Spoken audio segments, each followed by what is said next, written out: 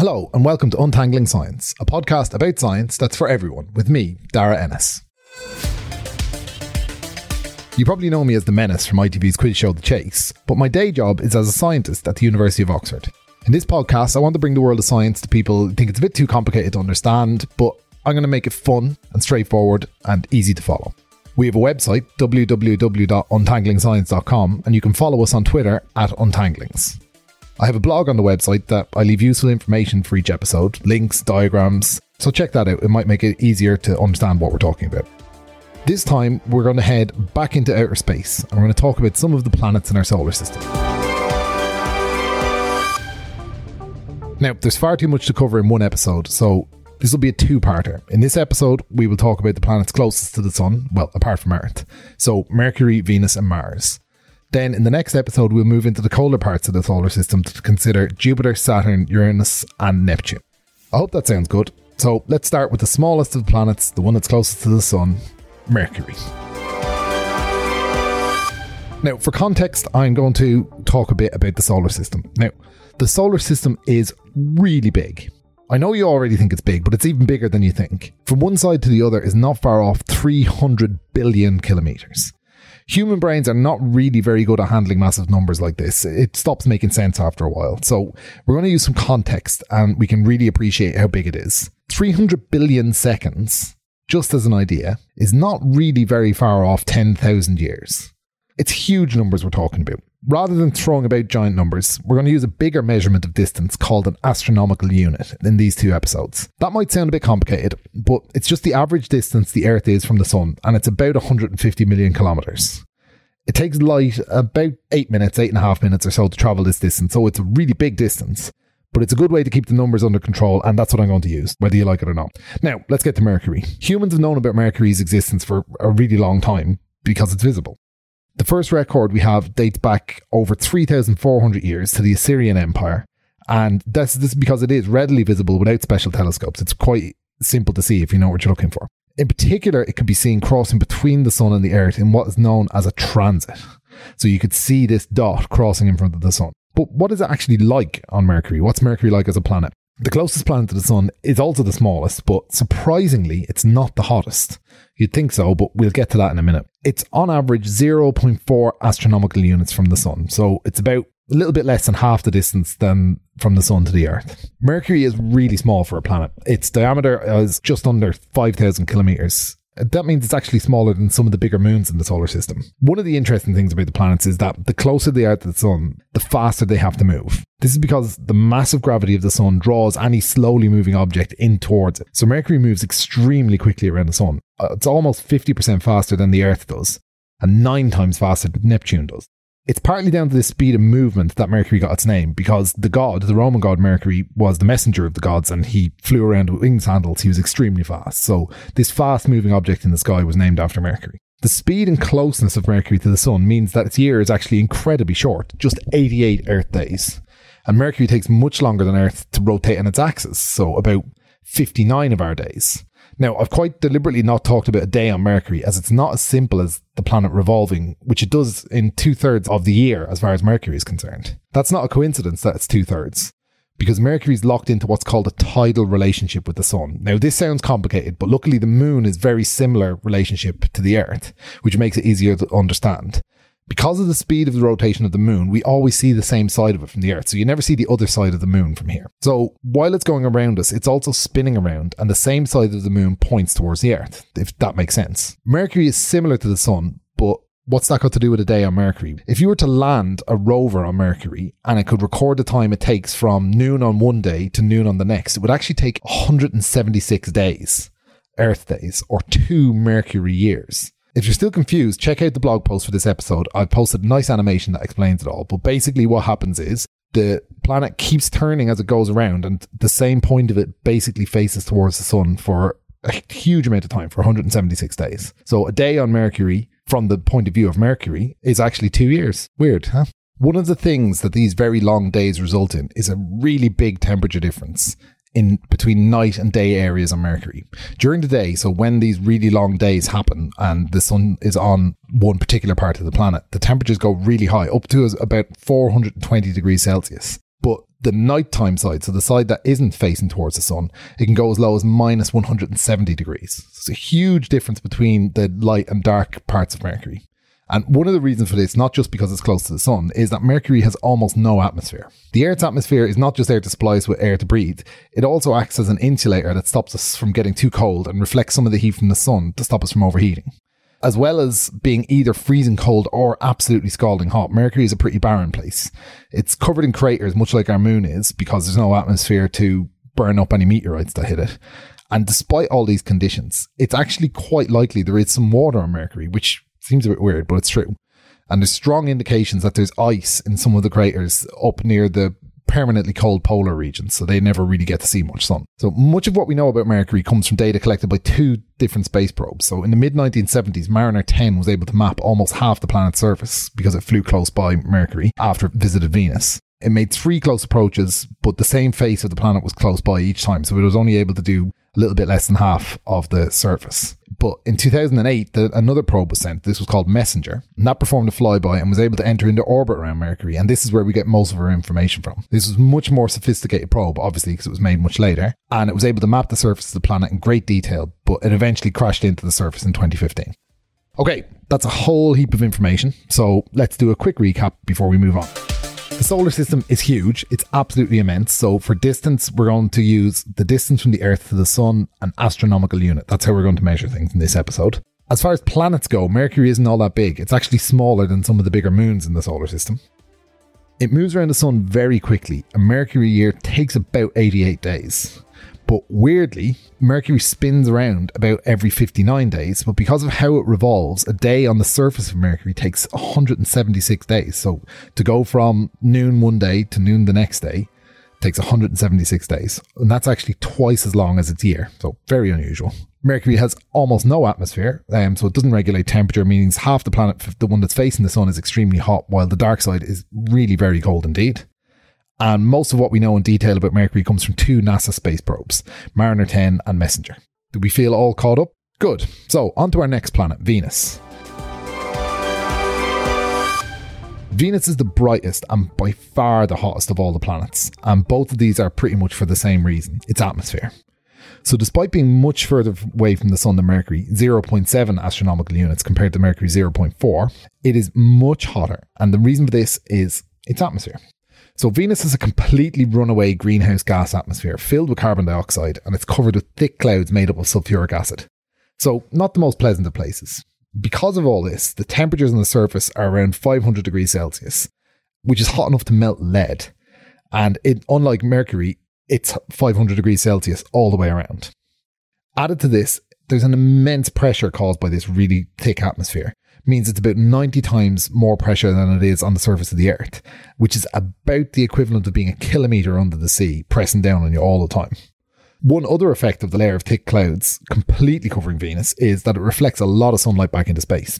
This makes it one of the brightest things in the night sky, and it makes it very easy to see, and it's really easy to track from Earth. So this means it's been studied by humans very closely for over 4,000 years. The shining brightness of this planet was the reason why it was named after the Roman goddess of love and beauty, and throughout history it's been sacred to gods of lots of different religions. But not only is it easy to see from Earth, it also passes fairly close to us, well, in solar system terms.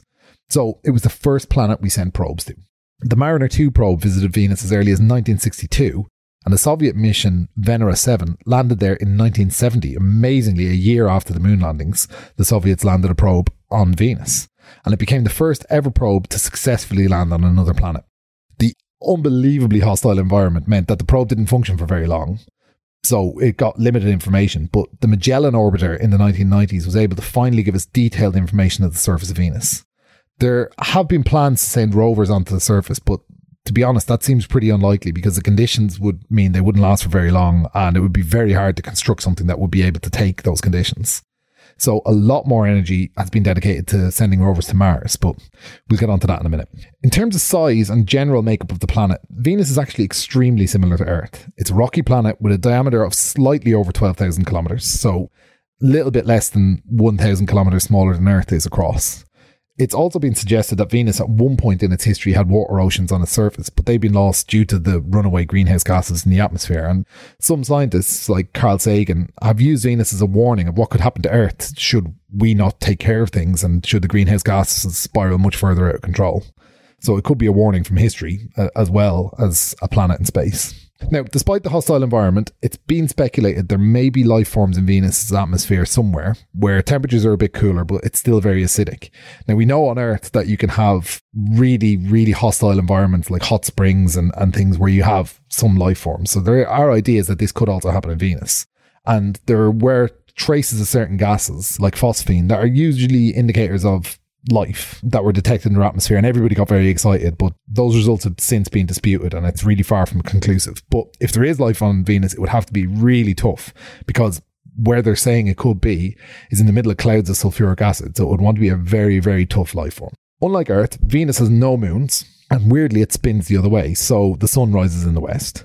It also has the longest day of any of the planets at 243 Earth days, while a trip around the sun takes 224 days, so its days are longer than its years. So another weird thing about Venus. And in recent years, we've learned a lot more about this very hostile planet because probes from the European Space Agency and Japan started orbiting and scanning the surface, and more missions are planned in the next decade. So soon enough, we'll know an awful lot more about Venus, but chances are we won't be landing there anytime soon. But now, that's enough about Venus. Let's move on to Mars. But first, a quick catch-up. Venus is super bright, and it's easily the hottest of all the planets in our solar system. This is because Venus has a runaway greenhouse gas atmosphere, and it's made up largely of carbon dioxide covered by thick clouds of sulfuric acid. What this means is that the temperature of the surface is about 500 degrees and the pressure is like being a kilometre under the sea. Venus is very similar in size to Earth, but it has no moon and it spins the other way. And a day on Venus is longer than a year at 243 Earth days, while a year on Venus is about 224 Earth days long. Now we move on to Mars.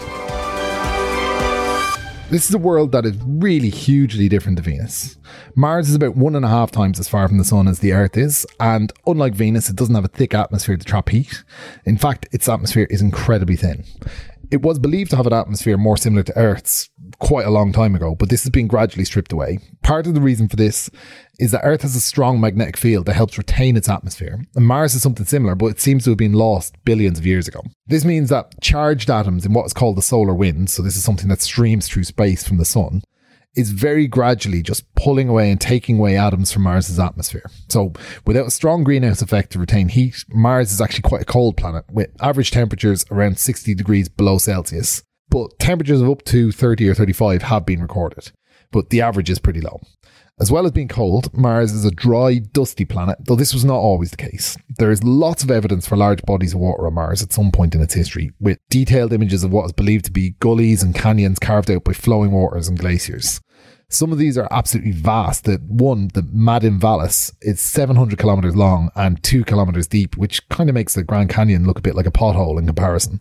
But what happened to all this water?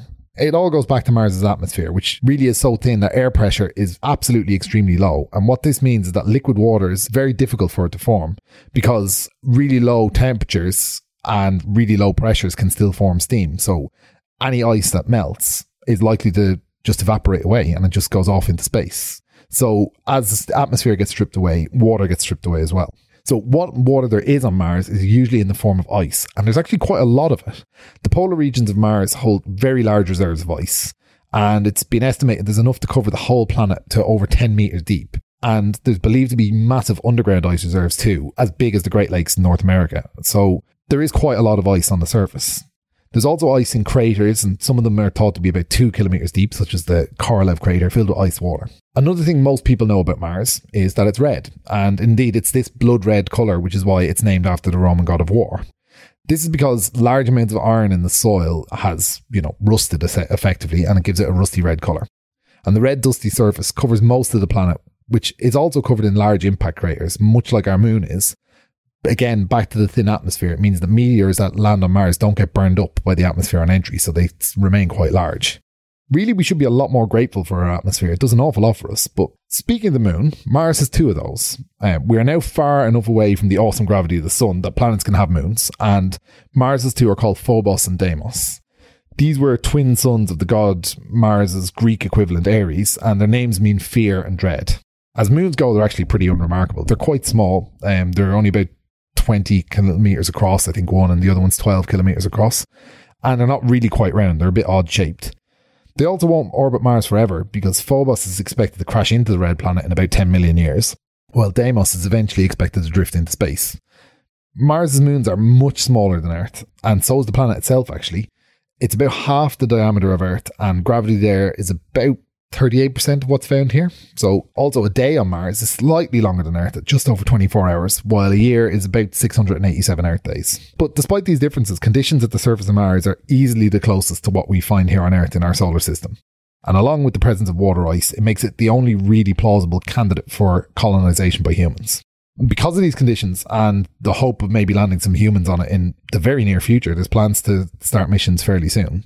There's been a lot of missions to Mars, including landing several amazing robotic rovers, which I absolutely will be talking about. But before we go into that, quick recap. Mars is about 1.5 times further from the sun than Earth. A day is a little bit longer than on Earth, and a Mars year is about 687 Earth days. Mars is cold, about minus 60 degrees on average, and it has hardly any liquid water due to its very thin atmosphere. Mars at one point had lots of water, with many water-carved features on its surface, such as canyons and gullies. There's still quite a lot of ice on Mars, especially in the polar regions and some underground.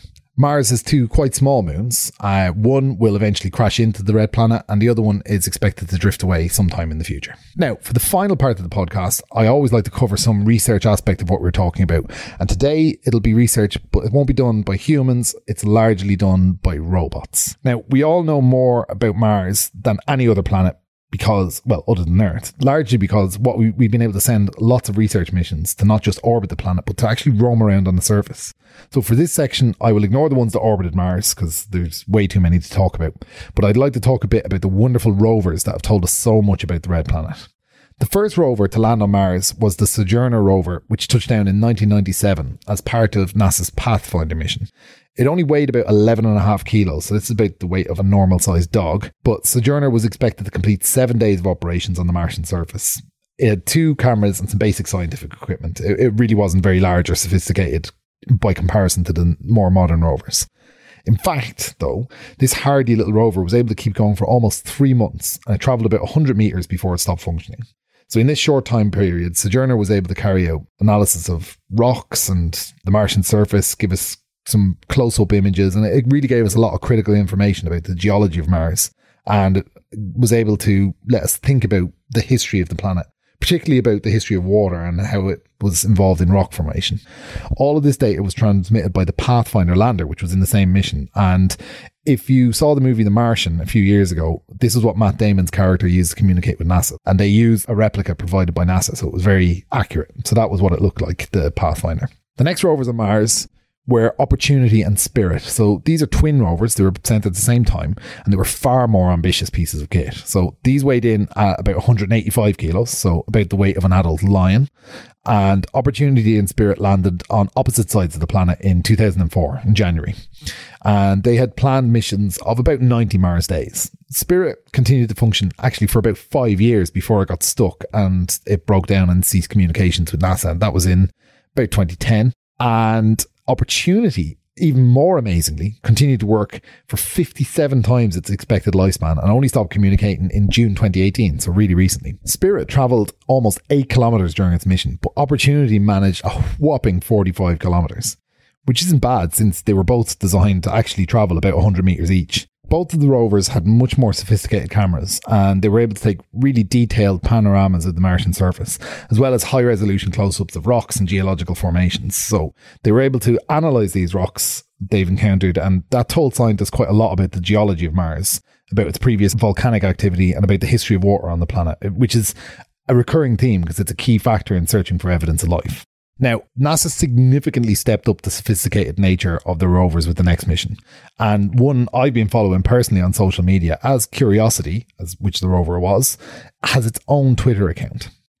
On the anniversary of its landing each year, it plays happy birthday to itself. And so far, it has done that an amazing 9 times, with the 10th actually only a few weeks away because it happens in November. So when I recorded this, that's only a few weeks from now. I know you shouldn't pick favourites amongst your children, but I'm quite happy to say that Curiosity is my favourite robot of all time, with Bender from Futurama a very close second. It's about the size of a small car, so significantly larger than the earlier ones, and it weighs about as much as a decent-sized walrus, so a much, much bigger enterprise. Curiosity touched down on Mars in November 2011, and like the other rovers, it has far exceeded its intended lifespan, and its 2-year mission has basically been extended indefinitely, as long as it can keep going. It's equipped with an array of scientific instruments and cameras, and Curiosity is essentially a mobile lab that is remote controlled from millions of kilometres away. Curiosity's mission was more focused on searching for potential signs of current or historical life than previous ones have, but it's still looking at physical, atmospheric and geological properties of the red planet. The rover's been able to take and analyse soil and rock samples, as well as studying the Martian atmosphere and potential water cycle. But Curiosity has not yet covered as much distance as Opportunity, because it's still only about 23 kilometres from its landing site, but it's been able to transmit way more data back to scientists on Earth, so it's been absolutely invaluable. The latest NASA rover mission to Mars is called Perseverance. It landed in April of 2021, so not that long ago, and its design is very similar to Curiosity, with one really super cool and notable addition, which is very appropriately called Ingenuity. Ingenuity, in case you didn't know, is a tiny helicopter that has to date made 12 flights on another planet. How cool is this? It is so amazing. Like, it's only 120 years since the very first powered flight, and humans now have an aircraft flying around on Mars. It's millions of miles away. This is just the most cool thing. So Perseverance itself will add to the Curiosity mission, and it will help us better understand Mars, and it will also allow us to see the planet from the sky, thanks to its ingenious friend. How cool is that? Now, the very latest rover to land on Mars is not a NASA mission at all, but instead it's from the Chinese National Space Administration, and it's called Zhurong.